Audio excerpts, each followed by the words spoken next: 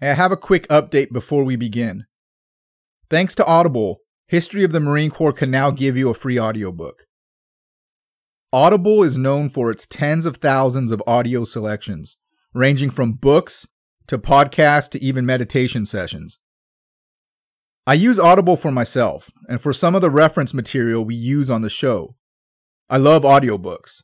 For one, I'm a crayon eater, so having someone read the book to me is a lot easier. But it also allows me to rewind and re-listen to segments, and I can listen while I'm doing things around the house. In the spirit of transparency, History of the Marine Corps receives a kickback for everyone who signs up, but the author and the publisher do not sponsor me at all. Every recommendation is a book I personally read or listened to and enjoyed. I'll include my suggestion at the end of the episode, but don't feel obligated to select my recommendation. This offer is available to any of the tens of thousands of audiobooks offered by Audible. And whether you decide to continue your membership, this book is yours to keep forever. Visit audibletrial.com/marinehistory for a free audiobook and a free 30-day trial. Now on to the show. Welcome to episode 62 of History of the Marine Corps, the reconquest of Los Angeles. Last week's episode discussed the siege of Los Angeles. We followed Stockton, Fremont, and Gillespie as they made their way south and seized California towns along the way. And we ended with Gillespie ultimately losing the city of Los Angeles to Californians. This episode gets into one of the bloodiest battles of the Mexican-American War, the Battle of San Pasqual. We follow Gillespie and the United States as they prepare to take Los Angeles for a second time. Thanks for joining. Now let's talk about the history of the Marine Corps.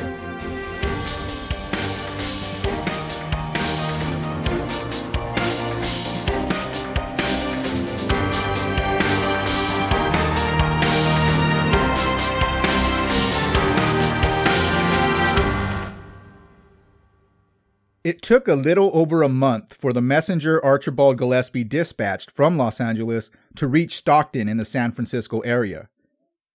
In Northern California, Stockton was speaking to the Walla Walla Native Americans after they had gone on a warpath. He knew some members of the tribe and attempted to soothe things over before there was an escalation. When Stockton received the message, he immediately changed his focus and sent the Savannah to San Pedro to support the Marine. He also ordered Fremont to travel with some of his men and help Gillespie as well. The reinforcements left Northern California on October 15th, about 6 weeks after the United States lost the city to the rebels. As they were making their way south, they met up with a ship from Monterey with another message stating that the garrison was in danger of being attacked by angry Californians. So Stockton made a quick detour to Monterey, dropped off 2 officers and 50 men, which included a detachment of Marines led by Lieutenant Maddox, and continued his voyage to Gillespie. While Stockton and the reinforcements were traveling south, Gillespie was heading north to San Pedro. He arrived on October 7th, and the Marine briefed Captain William Mervine on Los Angeles. Mervine took the news of the loss seriously, and he immediately made plans on retaliating against the Californians.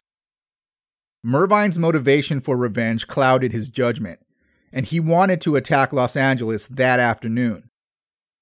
But Gillespie and Gilchrist convinced him to wait until he formed a plan, and they were prepared to take the city.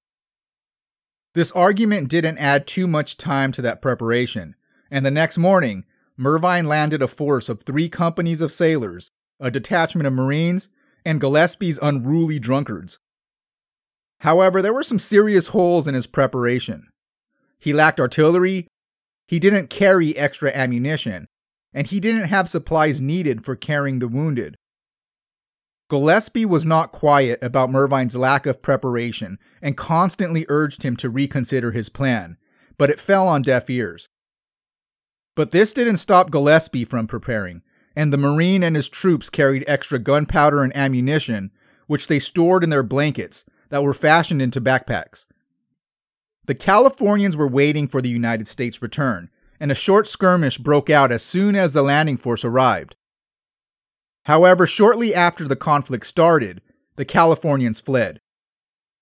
Mervine dispatched another 80 men, and the force of 310 prepared to head towards Los Angeles. The Marines formed the front guard of the advancing party, and they led the attack. Their flanks were protected by Gillespie's men, who were deployed as skirmishers.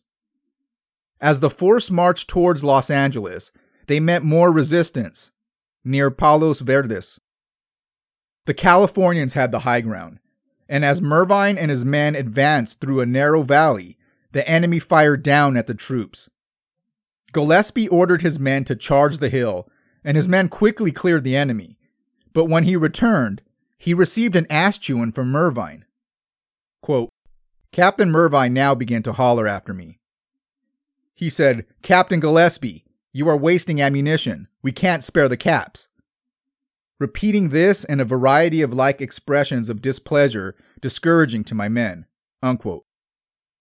As they continued their march, they camped at the Rancho Dominguez for the night. As soon as darkness fell, Californians began to fire at the resting troops. It wasn't a large coordinated attack, just sporadic musket fire, but Mervine did not handle the attack well. Gillespie said that he acted, quote, more like an insane man than aught else I can compare him to, unquote. Mervine activated the entire company and sent parties to random locations. There was one incident in the night where Californians fired a cannon at the Americans. Gillespie was ordered by Mervine to take a couple of parties and capture the gun. But after hours of trying to chase down the enemy, Gillespie and his officers thought the best move was to stop the wild goose chase and return back to camp. Nothing was accomplished by his actions.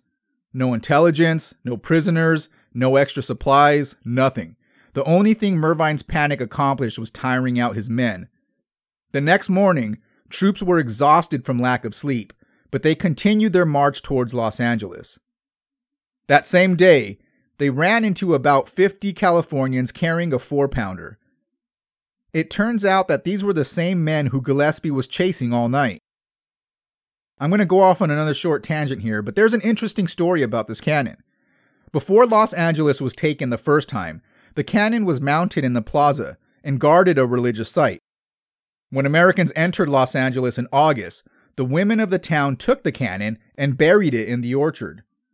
As soon as Gillespie left his fort after agreeing to the Californians' terms, the cannon was uncovered and fixed up so it may be used again to fight the Americans.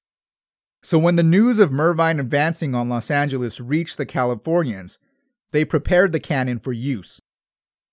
As Mervine and his men were within a quarter of a mile, the enemy fired the first volley. The shot missed, and the Californians retreated a few yards, loaded the cannon, and fired again. This shot managed to hit the sailors in the rear of Mervine's formation. The Californians mounted the cannon on wheels and attached it to their horses. This made it very mobile, and it was difficult for the Americans to stop the enemy from firing. In Gillespie's words, this cannon was a, quote, dreadful havoc, unquote, on the troops, and the Americans were unable to capture the cannon or stop the Californians. Mervine decided to retreat to San Pedro. However, this decision was made just as men were making progress and were about to capture the cannon. The Americans' coordinated attack caused the Californians to leave the cannon, but just as they were rushing to take it, Mervine ordered them to stop. The United States retreated to Rancho Dominguez to rest. The Californians tried to position themselves on the hill and attack the camp, but the Marines beat them to it. They set up a strong defense and repelled the enemy from securing the hill. There were 1,800 Californians in the area. It was determined that another advance on Los Angeles wasn't ideal, and the United States decided to hold off on taking the city.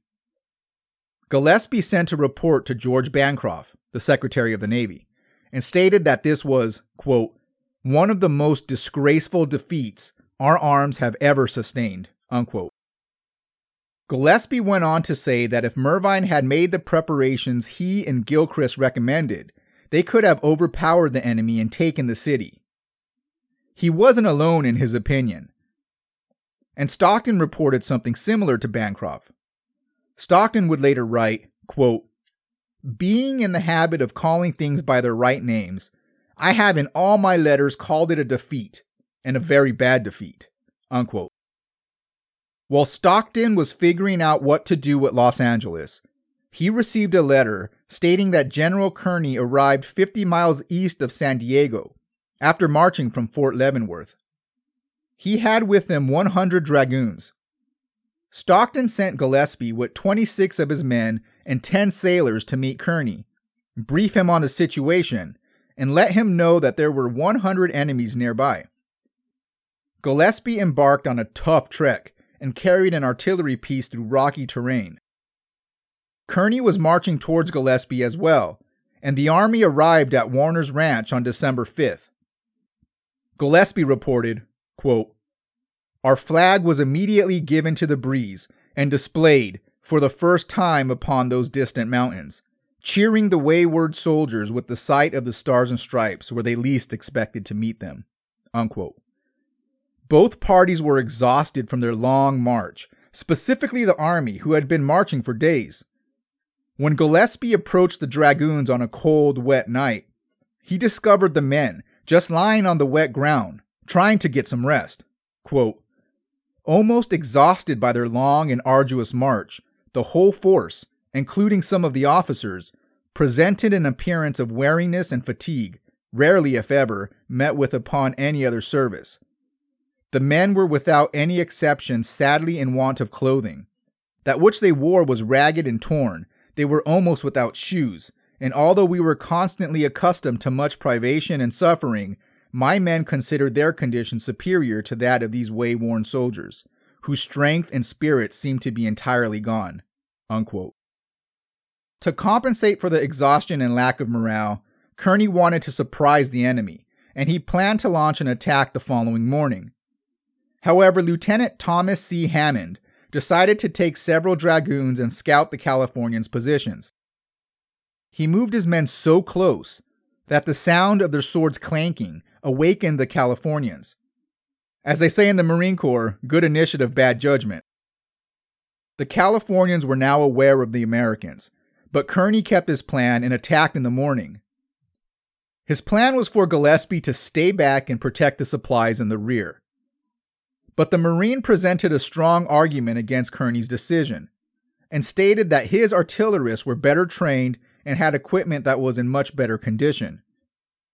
Kearny was convinced, changed his orders, and Gillespie was placed in the left flank of the dragoons' main body. The United States advanced towards San Pasqual to confront the enemy. Archibald Gillespie goes into great detail about this battle, starting with the morning advance. Quote, "The weather had cleared, and the moon shone as bright as day, but the wind coming from the snow-covered mountains made it so cold we could scarcely hold our bridle reins," unquote. As dawn broke, the Americans reached the peak of the hill overlooking the valley. They made final preparations. Gillespie gave a motivational speech and informed his men that, quote, "One thrust of a saber point was far more effective than any number of cuts," unquote, and the men advanced into the valley in a column of twos. Gillespie's mission was to follow the main party of dragoons, led by Captain Moore, and help him surround the town and capture any horses or enemy in the area. As they approached the town, Captain Moore gave the order to trot, but Army Captain Johnson misheard the command for charge, and he and his 12 dragoons immediately took off, leaving the main party in the dust. By this time, the Californians were in a great position since they knew the Americans were coming. They put up a strong resistance, and Captain Johnston was one of the first to die by a musket ball through the middle of his head. When the main party reached Johnston, the Californians retreated. Gillespie anticipated the enemy to circle back and flank their positions, so he ordered his men to advance on the retreating Californians. This decision was a good idea, and Gillespie's men forced any hiding Californians out of the bush and drove them to retreat. He was also able to capture the second in command, Pablo Vejar. However, the army of dragoons was having a difficult time keeping up with each other. They were spread over a mile. The Californians used the disorganization to their advantage and attacked the Americans. Californians were some of the best horsemen in the world, and their organized attack left a deadly impact on every dragoon detachment. Captain Moore died during the first attack. Gillespie quickly came to the front lines, where he spotted 25 dragoons attempting to turn around and retreat. With his sword in hand, Gillespie charged towards the enemy, shouting, quote, "Rally, men, for God's sake, rally. Show a front, don't turn your backs. Face them, follow me," unquote. But his motivation fell on deaf ears, and with their leader dead, the men cold and exhausted, the army didn't follow Gillespie. The Californians saw the Marine and instantly recognized him. Gillespie engaged in some heavy hand-to-hand combat. He managed to parry the first 6 lance thrusts, but was sliced in the back of the neck on the 7th. Gillespie was thrown from his horse and pinned on the ground with his sword under him. He would continue to be attacked and describe the event, quote, "I received a thrust from a lance from behind me, striking above the heart, making a severe gash open to the lungs. I turned my face in the direction of my assailant, when one of the enemy riding at full speed charged upon me, dashed his lance at my face, struck and cutting my upper lip, broke a front tooth and threw me upon my back as his horse jumped over me. Recovering myself immediately and getting up on my feet, I was enabled to cut my way out of the crowd towards one of the howitzers, where our scattered force had begun to rally," unquote. The dragoons continued to fight against the Californians any way they could. They used their muskets as club against the charging lancers.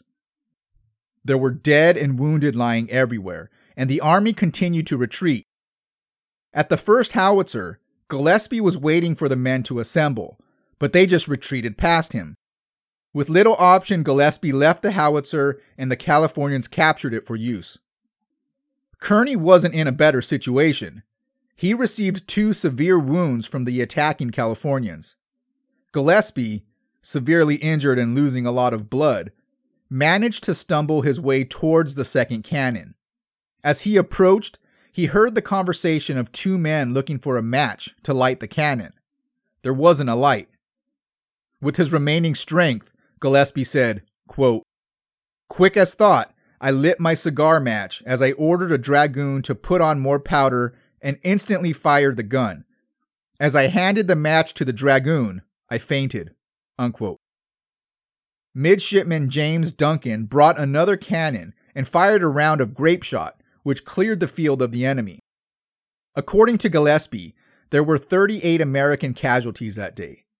The number of Californians killed isn't precisely known, but it's estimated that it was less than the Americans. The Battle of San Pasqual was one of the bloodiest battles in the conquest of California. Archibald Gillespie states that it was a costly battle, quote, "without any advantageous results," unquote, but he considered it a victory. But despite Gillespie's opinion of the battle, it wasn't a victory for the United States. Yes, the U.S. managed to keep the terrain, but there wasn't a strategic advantage to this land. The U.S. lost more men than the Californians, which included some of their officers. They also lost some of their weapons to the Californians. Kearny and his men lost most of their cattle in the skirmish, and before continuing their trek to San Diego, he decided to rest until reinforcements arrived. The men survived off mule meat for 4 days until sailors and Marines under Lieutenant Andrew F. V. Gray and Captain Jacob Zeilen arrived. The Californians saw the reinforcements and decided to hold on their attack. They grouped up and headed towards Los Angeles. The Americans advanced towards San Diego again, and without Californians in the area, they managed to reach their destination in 3 days and faced no resistance. They arrived on December 12th and immediately started planning on how to capture Los Angeles for a second time. But unlike the first attack, a lot of preparation was made for this battle. The camp was brimming with activity. Many supplies were lost, and throughout the camp, men were making saddles, bridles, shoes, weapons, and anything else that was lost in previous engagements or just lost through the journey. The United States also needed this time for men to recover from the battle, including Kearny and Gillespie. On December 29th, the United States was prepared and they advanced towards Los Angeles. Kearny changed his approach on how far to push the men during this march. They advanced slowly, and the farthest they traveled in a day was 21 miles. The horses and mules were weak from the weather and the lack of food, so men sometimes pushed the carts. On January 8th, Stockton's force was 2 miles from San Gabriel. The Californians were on a hill overlooking the river. They were 600 strong, split into 3 divisions, with the right flank about 2 miles downstream. The Americans stopped before the river and prepared for battle. As the U.S. planned their attack, the Californians had 150 men cross the river and tried to cause wild horses to stampede towards the Americans. Their plan had little effect, and the American troops, tired and angry, didn't budge. A group of U.S. soldiers was ordered to attack, and they managed to drive the Californians off. The enemy fired the cannons at the advancing Americans, but as Gillespie describes, quote, "As we approached the ford, the ball and grape fell thick among us, but the men moved steadily forward." Unquote. When the two forces met, the results were different than the Battle of San Pasqual. The army engaged the Californians and took out their cannons. Gillespie oversaw the rear, and as he crossed the river, the flanking enemy rushed towards his position. The fire and tactics by Gillespie and his men were so effective that the enemy instantly dispersed and fled the battlefield. The Americans were able to capture the hill and win the battle. Stockton had the band play Hail Columbia and Yankee Doodle to celebrate the victory. The American losses were 2 killed and 9 wounded. At 0900 the following morning, the Americans continued their march. They met some resistance on their way towards their target destination. A group of Californians with 2 cannons started to fire at the Americans, but one report stated, quote, "In most cases, the range of their balls by their striking the ground could be determined with precision in time to dodge them." Unquote. The United States deployed their cannons, and combined with accurate musket fire from the Marines, the enemy fled. Gillespie reported that this final skirmish resulted in 2 or 3 Americans being injured, one of whom was him, who was shot by a musket ball in the hip. The United States made camp near the Los Angeles River and prepared to take the city. The next morning, just as they were preparing to attack, a flag of truce was flown. The locals agreed to surrender if the United States would agree to respect the property and the people of Los Angeles. Stockton agreed to the terms, but this time, he wouldn't leave a small force garrisoned to deal with another uprising. He marched his men into Los Angeles and reached the plaza on January 10th. Gillespie took the same flag that was flown there previously and hoisted it up again. The United States had taken Los Angeles a second time, and the negotiation terms for the enemy were lenient. Californians were given equal rights, guaranteed protection of life and property, and they were allowed to leave if they didn't like the terms. The ones who decided to stay were only asked to lay down their arms, return to their homes, and help rebuild the city.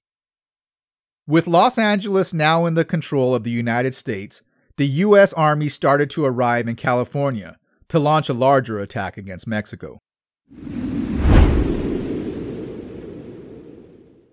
Thanks for listening. Next week, we'll conclude the Mexican-American War, provide some statistics, and summarize Gillespie's service in the Marine Corps. Welcome to this week's book recommendation. This week's suggestion is The Last Stand of Fox Company by Bob Drury and Tom Clavin. This book follows the Marines of Fox Company during the North Korean War. The details in this book are outstanding. The book discusses the reasoning behind MacArthur's decision to send troops deep into North Korea, which ultimately results in Marines finding themselves surrounded by 100,000 Chinese soldiers. This book shares another excellent account of the tenacity of Marines and their ability to surmount incredible odds. Sometimes the author spends a little too much time setting up a story, and the author spends a little too much time analyzing a character's life before the military, like where they went to school or what they were like as a child. I appreciate that level of detail sometimes, but what I truly like about this book is the author's ability to get into the action quickly. There's a lot of action in this book, and it's hard not to get emotional at some of the stories. Visit audibletrial.com/Marine History for a free audiobook and a free 30-day trial. But don't feel obligated to select my recommendation. The free audiobook applies to any of the thousands of Audible choices.